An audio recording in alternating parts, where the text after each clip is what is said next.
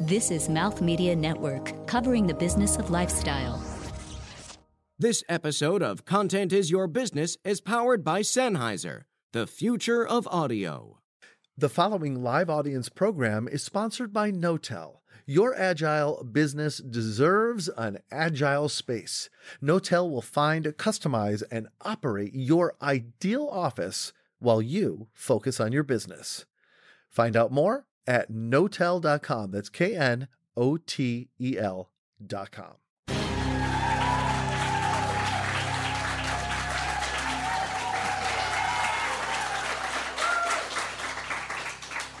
So thank you for joining us for another episode of Beauty is Your Business and Content is Your Business.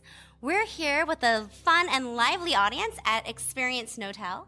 And just to let you know, the show is actually going to go live both on Beauty is Your Business and cross-marketed on Content is Your Business.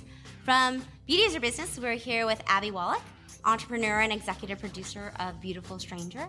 Myself, Karen Moon, CEO of Trendalytics.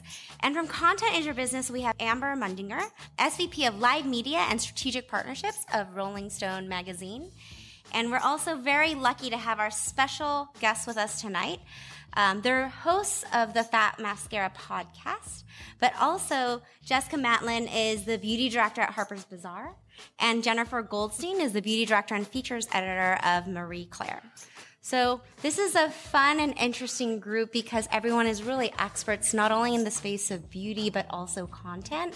And it's been a really interesting week. So excited to delve into the impact of content on the beauty industry. You're listening to Content is Your Business, conversations with industry leaders and influencers, covering the strategy and innovation of brand storytelling. Produced by Mouth Media Network and recorded on location. So, can you tell us a little bit more about yourselves and your podcast? Sure. I guess I'll go first. I'm Jen. It's hard with 5 people. I know. I'm the one with the deep voice. So yes, it's rich. It's rich voice. You hear this luxurious. tone? You too can have a podcast. So I'm the beauty director at Marie Claire, and I've worked at a couple other magazines. I started my career at Sephora when the website launched, so I have digital experience as well. And Jess and I started our podcast, 2.5 years ago? 2.5 years ago. Yeah. Tell them who you are. So I am the beauty director at Harper's Bazaar. I'm the co-host of Fat Mascara. I've worked at a ton, too many magazines. I also have some brand side experience. Worked at Space NK, Bobbi Brown. I've always just been obsessed with beauty. So I think I'm getting old enough to say I'm a beauty industry veteran. You are, and you've been on QVC as a beauty model. And yes, I've modeled Bobbi Brown Party Lash Mascara, and I've also sold Lucky magazine subscriptions on HSN. So I've hit both major networks. Thank you for the prompt, Jen. You're welcome. And so tell us a little. So I think what's interesting about the topic this week is there's been a lot of chatter. Obviously the publishing industry is totally changing. Like influencer marketing is really important. Budgets are shifting. And also this week we had some really interesting news where there's been a lot of talk about the scandals behind the industry. How is media changing, and what are your thoughts on how content is changing in the beauty industry and how incumbent publishers are adapting? Incumbent publishers meaning traditional old media? Yes. Okay, well, coming from a print background, just in the 20 years that I've been doing this, I've seen the way that we make content change in that we have to take one story and feed it into, 8 different channels. I can't speak to influencers getting paid to put negative remarks on things, but I can only speak to my experience.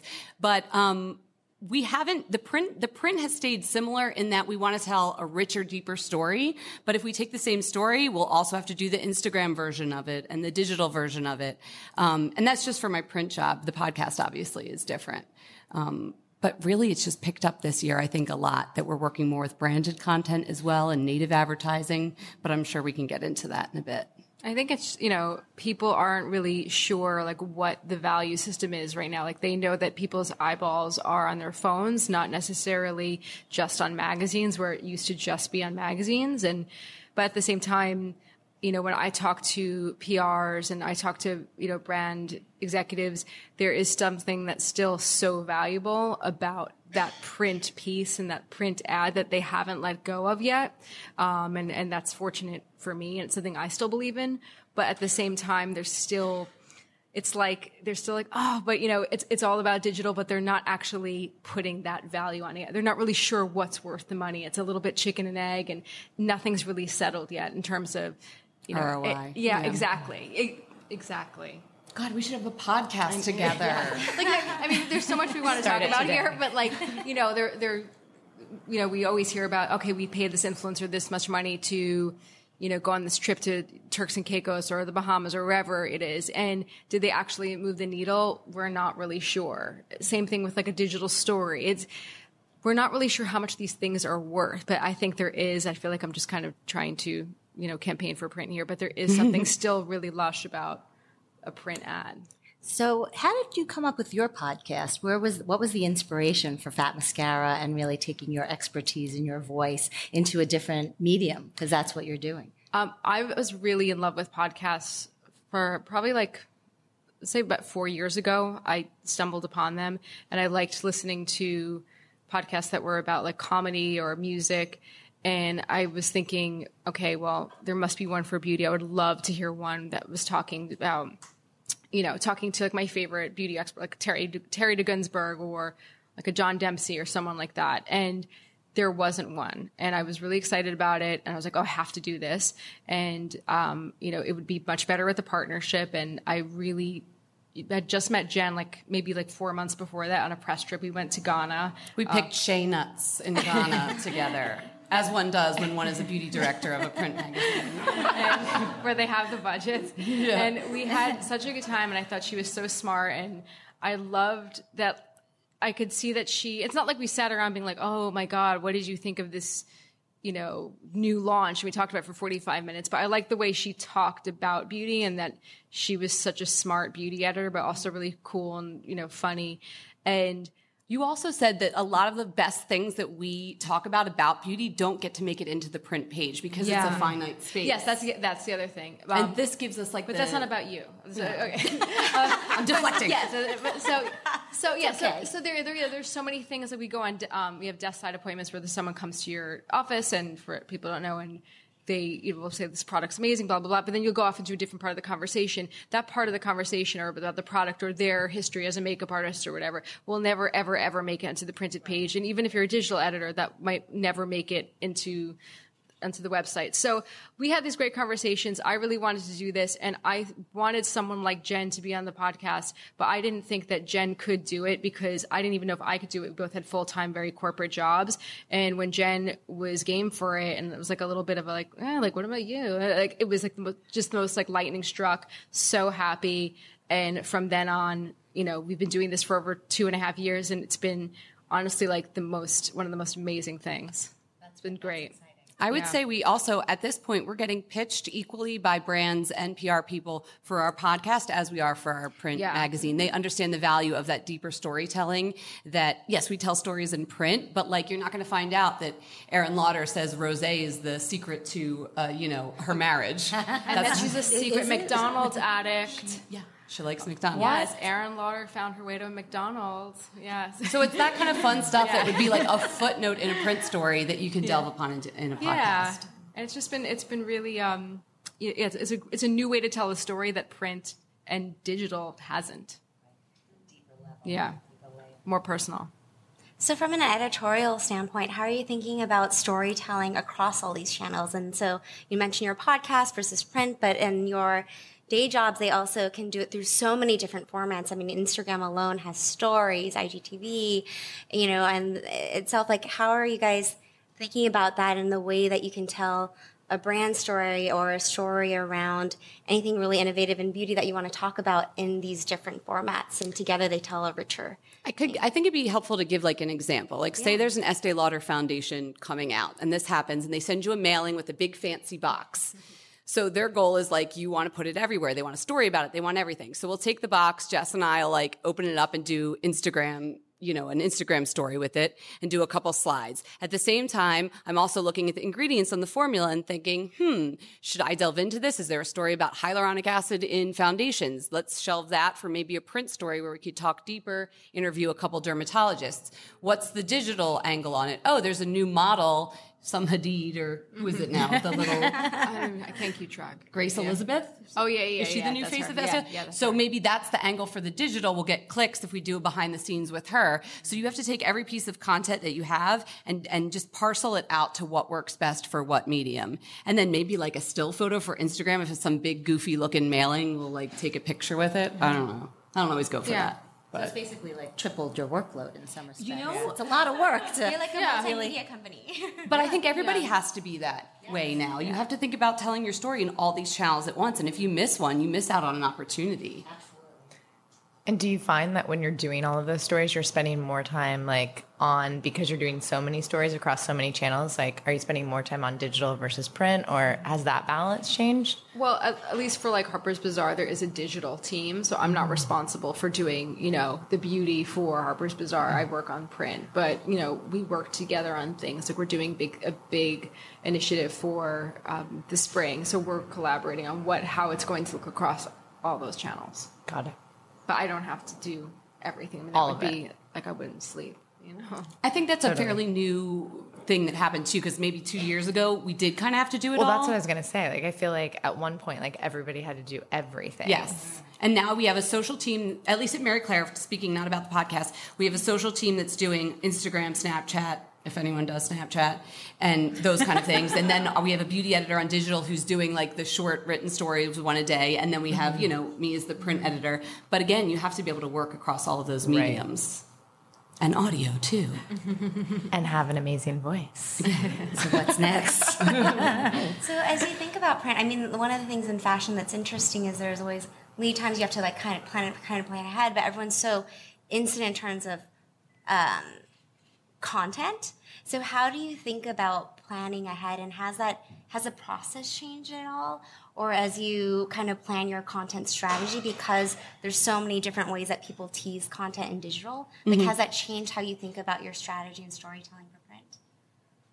I think, if something happens, like an idea comes or we meet with somebody that's great, like we will crash something in, but it's still, we still have pretty chunky lead times. But at Bazaar, we're not afraid to, shuffle the deck if we need to, make something work in a tighter schedule.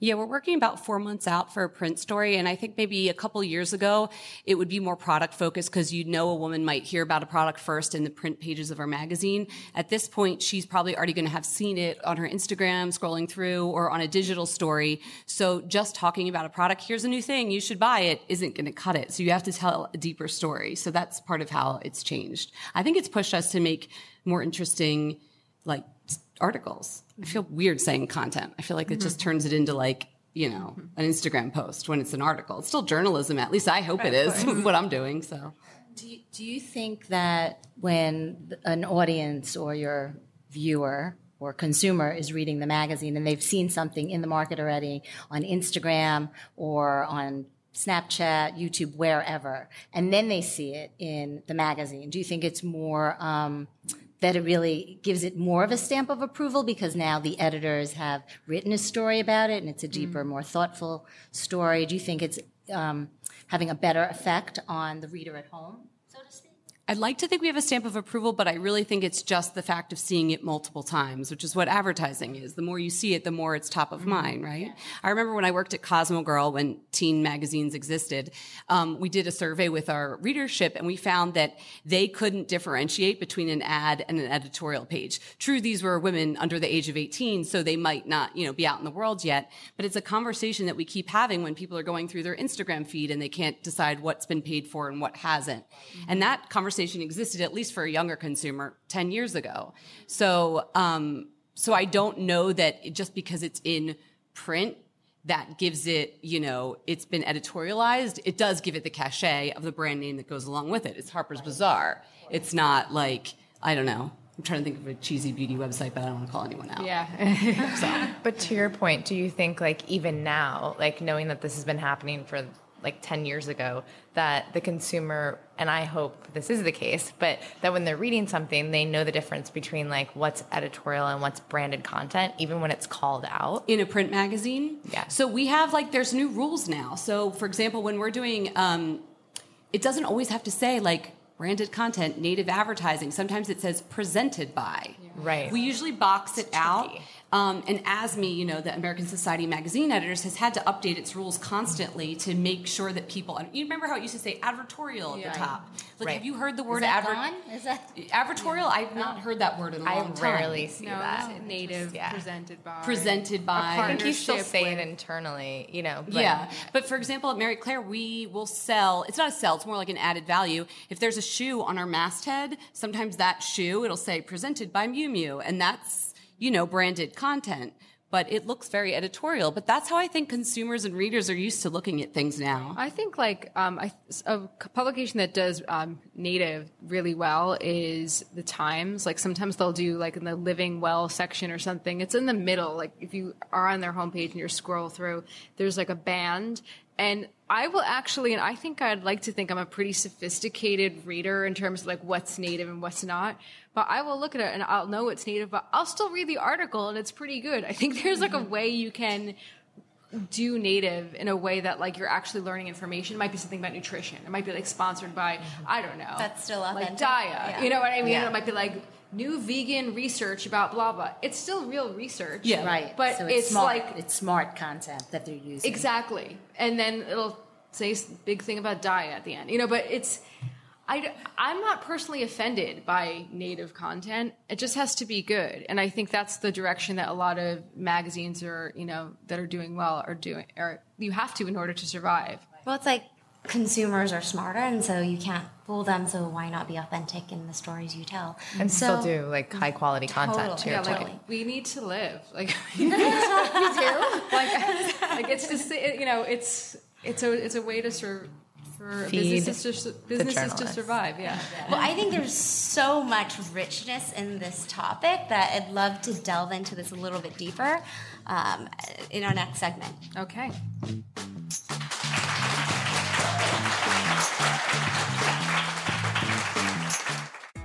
Welcome to Hashtag Mom's Got This. Get your mom life fix 4 days a week. I'm Michelle Park. And I'm Stacey Eagle. Together, we chatted up with a new boss mom each week about her journey and why she's got this. Make sure to subscribe and show us some love on iTunes, Google Play, and wherever the best podcasts are found. And remember, Mom's got this.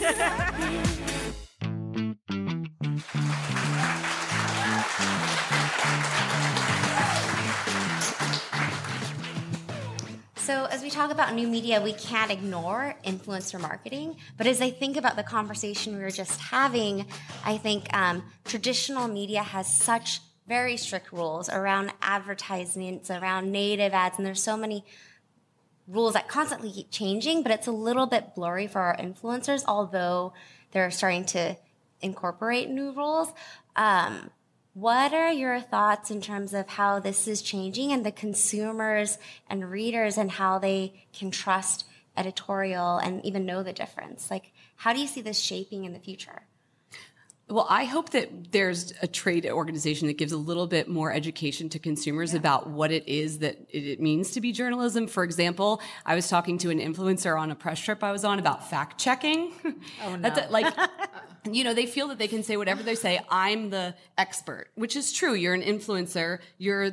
Everybody wants to hear from your voice, but that doesn't mean you can go around and tell people if they put a crystal in their vagina, they're not going to have a sickness forever. There's a higher standard you guys have to abide by. Exactly. Right? So, and I feel like there was an article actually speaking to Goop recently in the New York Times, and it was great press for Goop, but she really got into talking about you cannot promote things that aren't science. The government eventually will, the writer, crack down. the writer, the writer, yeah. And the FTC, when you're talking about advertising with these influencers, they've just started to, with the larger influencers, really crack down on you need to put hashtag ad or hashtag spawn. And I think there needs to be some more education, actually. I see that a lot, with beauty and the wellness. And again, this goes back to what you were saying with Goop, but with the wellness industry, wellness, she's putting air quotes. It is a little frightening because, and I mean, I don't follow medical influencers, God, like, are there medical influencers? But like, what kind of information is out there? I have friends that are like, oh, well, I really need, like, this is what you should be eating. And they'll talk to me and they'll speak to me very authoritatively. And I'm like, my eyes are bugging and I don't like talk back to them because I'm just like, I can't even, they're so convinced of like this misinformation. And on a very minor level, like skincare, there's just no authority. And that's why it's so important, I think, for, brands like Marie Claire, Harper's Bazaar. It sounds like I'm blowing smoke, up our magazines, but like there needs to be an authority like on Instagram. Like these brands need to kind of survive for a reason because there's just, it's the Wild West out there.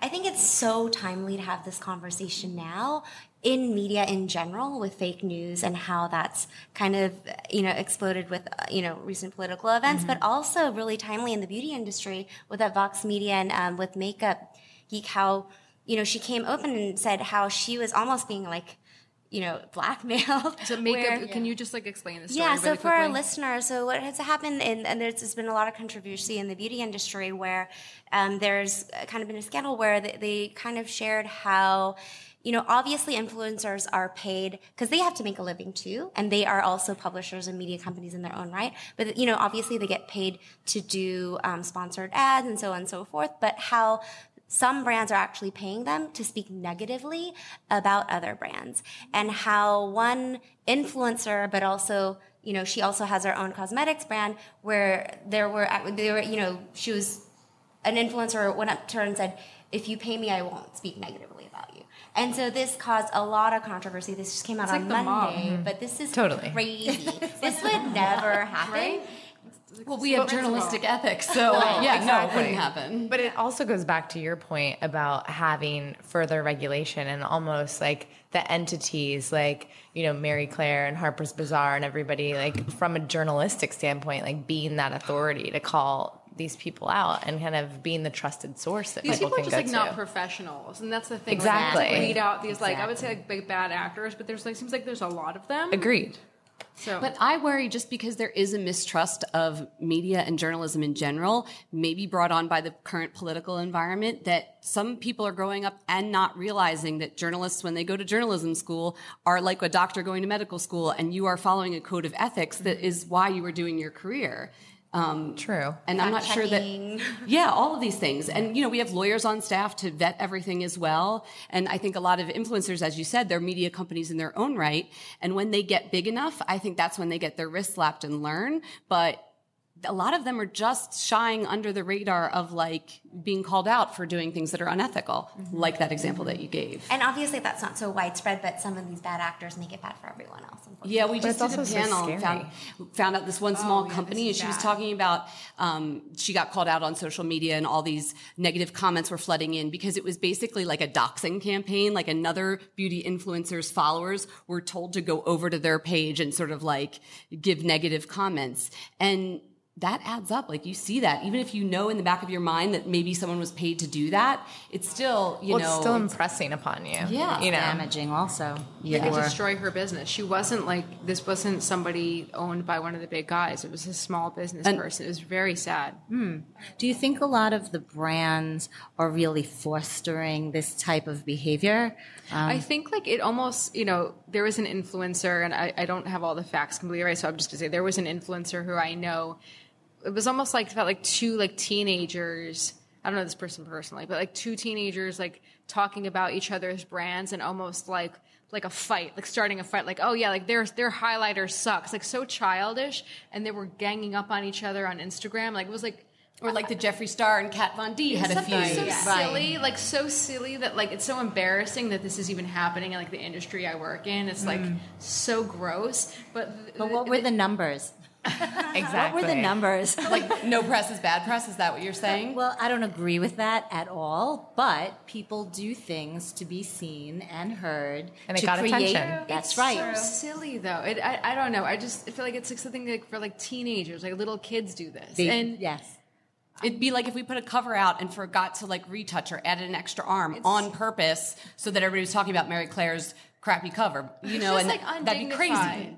I don't know. Yes, undignified, It's Jess. undignified. Well, it is, and it's not professional. So who's going to be the ones to really step up and create some sort of opportunity and educate these younger, or just people who are taking, opportunity to just create content in a way that doesn't represent authentic journalistic standards. Is there a governing body for influencers? Well, that's what I was about to say. I feel like there needs to be a new association formed.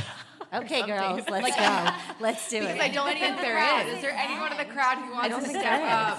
Well, Yeah. where does it end though? Which Because is the scary. interesting thing is it's funny. I kind of wanted to bring this topic because this is my favorite thing around content, and it's so meta, but it's actually really happening. Isn't it crazy? Almost how in modeling, right now, there's this whole, the former models who are now in their, 30s or late 20s. They're like, this happened to me. This was so horrible. And now they're trying to reform the modeling industry. I would love to see a former influencer be like, this was so dreadful. These are the lessons I learned. This was bad. And Where's Michelle Phan? Bring her back. Yeah. Remember old school influencers? Yeah. Like the grand dame of influencers. 8 years ago. Well, it's also interesting. I wonder where some of the influencers, where they're headed. They're also acquiring some skills. Where could they go work at a magazine at some point and put their knowledge and their editorial to good use? And I don't think they see that there's a need to do that. They don't. They've created we've, as a society, created an entire new media platform. And that's a good thing. I see nothing wrong with that. But what we need to do is treat it like the other media platforms, FTC, regulation. Yeah, regulate it. Yeah. But also these influencers are, and they're creating amazing things, but they're creating, to your point, media companies in their own right. They are media companies, but they're creating their own product lines.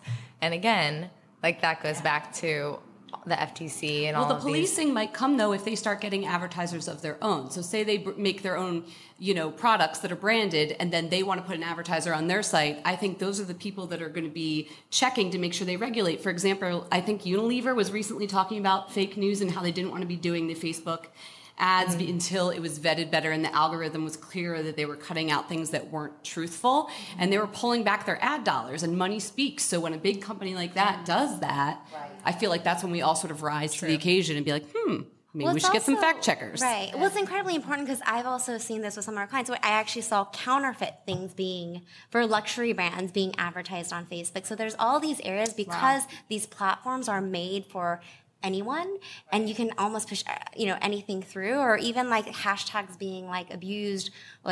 Chanel has over 58 million posts ever on Instagram, but if you look at all of them, because they have such reach, the quality of some content where everyone's posting it just because it's porn, counterfeit, whatever. And so people abuse some of these hashtags and things like that. And so it's just super interesting. But I do think I'm actually an advocate of influencers. I think they're amazing. I think that the blogs are their new resume. So people who can create their own voice, kind of do it all, is really interesting. It's I those love are that the people you blogs want are to the new hire. resume. It's kind of incredible. But what's interesting is where is there the divide? At what stage are you a micro influencer to, We're nano influencers. I'm a nano influencer. And then also, you guys are personal influencers. No, it's I'm sure true. you have your own social media following. All the editors of magazines. I just built also one have for their my own, so cat. it's very How many followers? Janetta has a countdown? Yeah, it's where she's up to Plug 175 it. right What is now. it? At Janetta Lionheart, JANETTA Lionheart. You can just follow mine. We will come to our office because we welcome pets. But it's super interesting, right? And so, you have the Blonde Salad or Chriselle Lim, where she has a whole media company, and some of them, or Man Repeller, they have their own personal social and now their own media company social. So where do you draw the line?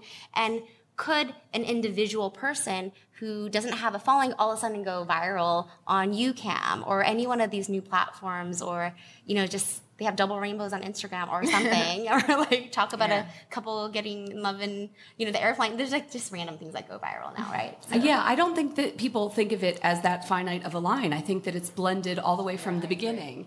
The only problem I had with this was I used to work at Prevention Magazine before I worked at Marie Claire. I'm not sure if you're familiar, but it's vitamins and mature ladies. I loved working there, lots of science. But my personal brand, and I hate saying that, wasn't very prevention. So I actually had like pushback from the people at prevention because my Instagram account was like me being me. You really had pushback? Well, it was sort of like I had to like keep my private self more private because I was representing a brand that stood for vegetarianism, organic whole living. Like they did not like my tattoos and motorcycle boots, At Mary Claire, it's been easier because the brand that I work for is also closer to my brand, and Fat Mascara is us. So that's where I feel like there is sometimes a little bit of a gray line of like, who is you? Like Bobbi Brown used to tell us there's just Bobbi Brown, which was her personal account, and then Bobbi Brown, which was her corporate account. This was before she left the company. And her corporate account was kind of like Bobbi, what's like they filtered her a little bit. Like this is. But Bobbi if you wanted Brown, the real sass, sass, that's. But I am Bobbi. Right. But they would tell her what was Bobbi Brown.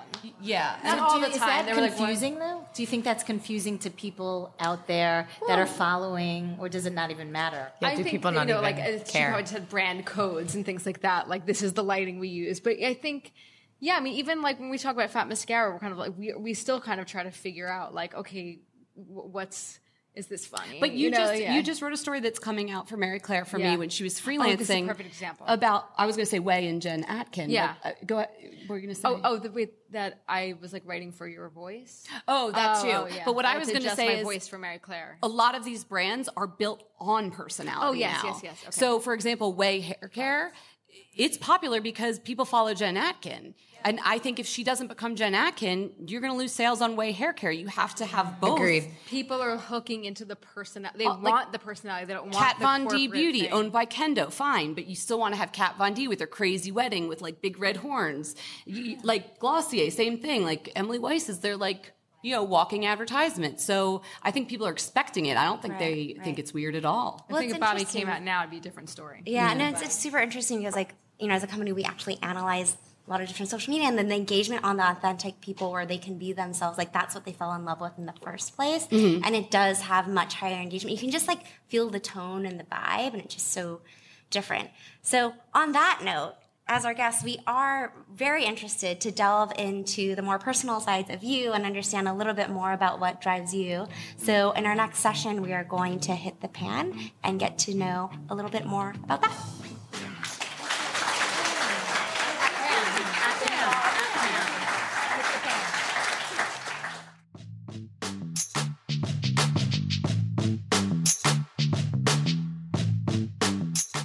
Hey everybody, this is Vikram Iyer with the American Enough podcast, and just wanted to thank all of you for listening and tuning in week after week.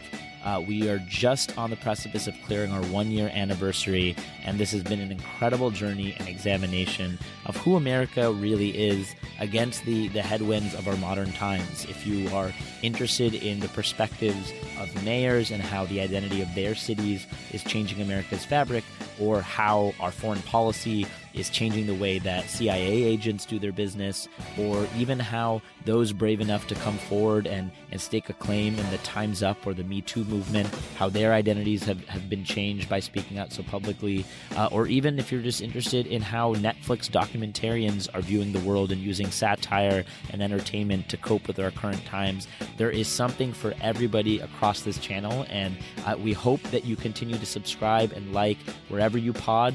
American Enough can be found on iTunes, on Stitcher, on Google Play. And if you have any feedback or would like to, or have any ideas for more great show, never hesitate to email Vikram@AmericanEnoughPodcast.com or tweet at us at Vikram Iyer on Twitter.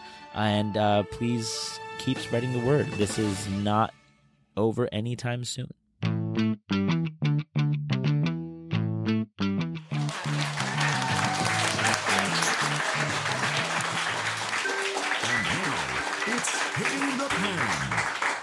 So for our newer listeners, this is my favorite part of the show where we're hitting the pan. So as we get to the bottom of our favorite beauty products, we get to the bottom of your personal stories. So to kick it off, I'm going to spin the salon chair to see who gets to ask the question first. There's so many beauty analogies. There's a salon chair, there's a makeup pan. Very meta. Abby. Okay, so Jess, I want to know, what is your dream vacation?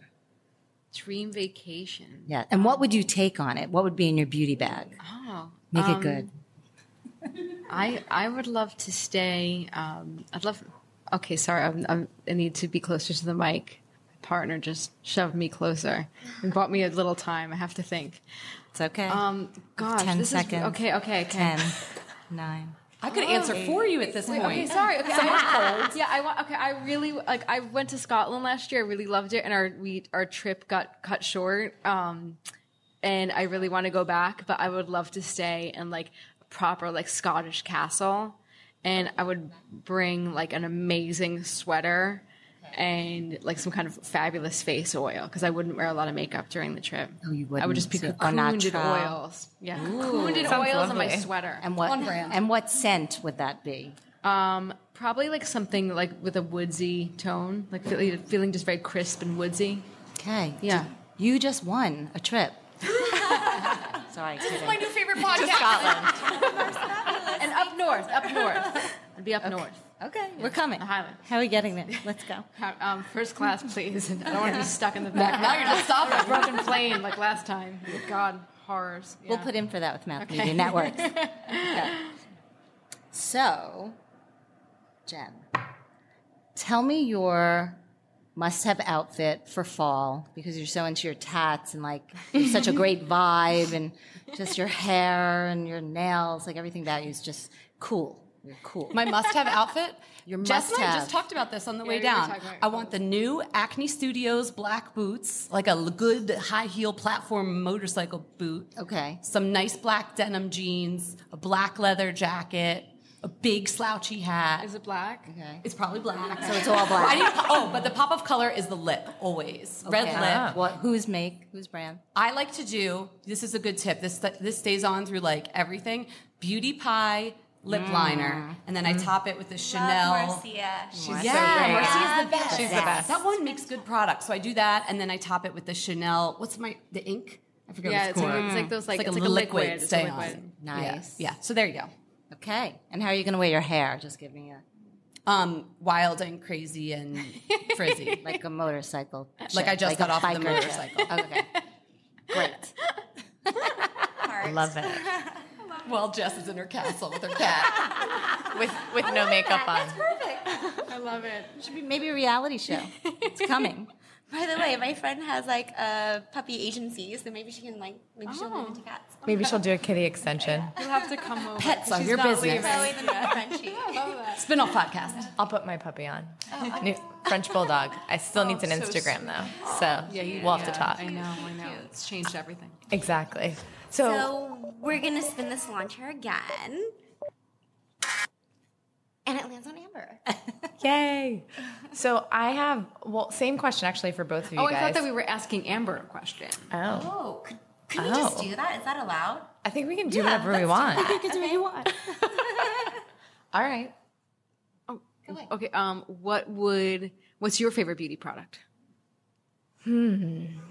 I spent a lot of time last year, or the past couple of years traveling in Asia.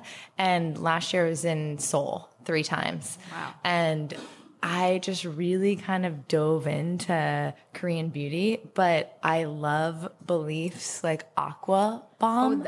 Yeah. And I'm pretty obsessed, especially like traveling so much. I go through jars of it, like within weeks. I'm constantly putting it on. So I'd say that's probably my People are favorite. addicted to that belief. Yeah, it's a healthy obsession. I think I'm okay with it. Thank you. You want to ask them? Sure. So kind of going a little bit off of what Abby was asking, but in terms of, being in the beauty industry and even the fact that you guys met on a trip, I feel like in the industry, we've gotten to or get to go on so many unique experiences. Like, what's your dream experience, like from a professional work trip? Dream experience. Oh, so algae and seaweed. I feel like algae and seaweed, I've done a lot of things. Like I squeezed a salmon to get the egg enzymes out to write the story about those. I saw this How on your was bio. that? Yeah, I've been to India to like dig up turmeric. I've been to Seoul. I've done all these weird things, but I want to go scuba diving to see like the kelp and the seaweed in the algae forest because I feel like so many brands are using those ingredients, and I think it would make a really cool story. So I love that. Alginist, you could send me. Who else could send me? I'm trying to think. And so you've now won And now, yeah. No, I love telling the story of travel and ingredients and those stories behind beauty products. So, yeah. I would love to go to perfume school. Oh, that sounds amazing. We'll see you in 7 years. Yeah. I would just love to spend real time with a perfumer. I mean, I know there's a perfume school in New York, but most perfumers, they work. I don't even know if they go to school. They go to school in France. Yeah, I was gonna say So I would love to really spend time. Just shadow. I don't expect to learn how to do it, but just be an apprentice. just feel like a little apprentice. Just chill out and just just listen. In Provence. Yeah, just and absorb. walk through fields of lavender and just soak it in. Why did we all automatically think Provence? Well, it's the perfume capital. Exactly. True. I love that. So I guess we're gonna spin the salon chair again, but obviously it's supposed to land on. I was like, so let's just get to it. Okay. So I think what's so interesting about you guys is you have such a great relationship. You finish each other's sentences almost like sisters. So I mean, this is your own true business. As an entrepreneur myself, and I talk to entrepreneurs all the time. It's really tough. How do you kind of manage your day jobs and also the podcast? How do you make it work? How do you guys kind of find a way to kind of collaborate together? Because I'm sure your schedules are insane. And what advice do you have for other entrepreneurs in this space? Well, go ahead. This morning I canceled on our podcast. But I was already on the subway underground on the way to record with her, and you had a migraine. Yes, I'm a migraine sufferer. And Jen understands that. But I've never canceled a podcast in my life. Never not shown up or anything. But I also know that Jen if you're going to cancel, it's bad. So Jen picked up the slack and she did it by herself. So it is we lift each other up. And I could never do this. I don't know how people start brands on their own, because we are always copied on emails, the both of us, and we sign emails from the both of us. And we always check in with each other. We know what each other are thinking, but we're looped in on everything, so that if I forgot to reply to an email, which probably the Mouth Media people noticed, Jess was there to reply for me. And I don't know, we wouldn't do it without texting. I feel like we text a lot. We text a lot. I had to teach. Remember when you used to do every sentence as a different text? I still kind of do that. What? I love explain. that. I always know when I know how to write a text in a paragraph. I just I stream of consciousness. And so it's very annoying. When my phone goes ding, ding, ding, ding, 10 in a row, Eric's always like, oh, it's just texting. So you just write sentences, one sentence. She'll write a sentence at a time. No paragraphs. No, I don't like that. No. Oh, okay. And then the dots come up and I'm like, oh. Because I think one paragraph means bad news. And I'm like, do I go now? It's do I go now? Yeah. It's like a whole story. It's I don't know. There are other people that do that. I always wonder about that. Not to get meta, but this goes back into a whole thing about content and Gen Z and cycle quotes. I write long ass texts. I planned that. I don't like a long text. It's a whole. It's a whole long story. Text something happened. Person. It's save that for the email. Is what you're saying. Keep it short and simple. But honestly, that's how we do it. We're in constant communication. Yeah. And we work on the same floor, and it's I respect, I can see Jen's working. I'm it's there's kind of a rhythm. I think kind of a natural, it's kind of figured it out. Yeah, it's just I figured it out and she's figured it out. So awesome. So on that note, Jen and Jessica, do you have any final thoughts, any advice for our listeners, or anything you want to leave us with? And your listener is mostly C-level suite. Is that what you said? It's a mix. It's C-level executives in the industry, entrepreneurs, people looking to get into the beauty industry. I would say trust the people you hire to do what they're good at. Because I've worked with some beauty brands lately on branded content type of things, and they say they want you to do you, or they want you to do your brand or do what you do best. But then they still try and manage it with deliverables, and this is the brand messaging we had. And if you're bringing on an influencer because they speak to their audience the way they know how to speak to their audience, let them do that. They're getting paid. They're not going to screw you. Right. If you start putting in, we need 8 bullets of this. Even when we get a sponsorship ad on our podcast, if they tell us 8 things we have to say, it never comes out good. If they just let us be us and talk about the product and why we like it, it's so much more authentic. So let the people that you hire do what they do best. That would be my advice. I think that's good advice. I think that's good advice for any industry. Yeah, when we went to Cosmoprof, that was one of the key things that people, the frustration with the influencers, they were saying that the brands that they worked with Like the things that were flops were when the brands were too controlling over them. The things that were successes when like a brand was just like, here's the product, make a video. Well, because everybody sees through that. Yeah. So what's the best way that our listeners can get in touch with you? We know how to get in touch with your cat. Yes, I know. That's really good. That's what I check most now. But you can get in touch with me at Jessica Matlin. That's at Jessica spelled the normal way, Matlin, Matlin. And then you can find both of us at Fat Mascara. And we're good about DMing. I think that's a great way to get in touch with everybody. Yeah. So I'm on Instagram at Jen with 2 N's _edit as an editor. Well, thank you so much for sharing. Yeah, thank you guys. So fun. We need a live audience for our podcast. We could kind of continue to do this for another hour over like more martinis and stuff. Yeah. But it was so fun to have you on the show. Thank you. And I want to thank my co-hosts, Abby Wallach. Thanks so much. It was great to be with everybody. And Amber, thank you so much for joining us today. Thank you guys. Thanks so much. And thanks to the audience here at Knotel. Really enjoyed having you. It wouldn't have been this much fun without you.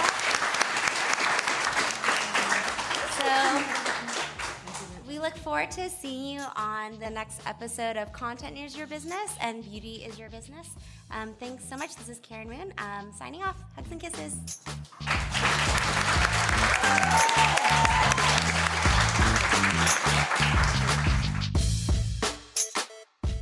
You've been listening to Content is Your Business. To suggest guests or content for this show, or to become a sponsor, email us at contentshow@mouthmedianetwork.com. Keep up with the show on social media at Content Biz Show. That's Content BIZ Show. Episodes available on iTunes, Stitcher, and Google Play, along with our website, contentisyourbusiness.com. Produced by Mouth Media Network. No portion of the episode may be distributed or published without the express written permission of the producers. Thanks for listening.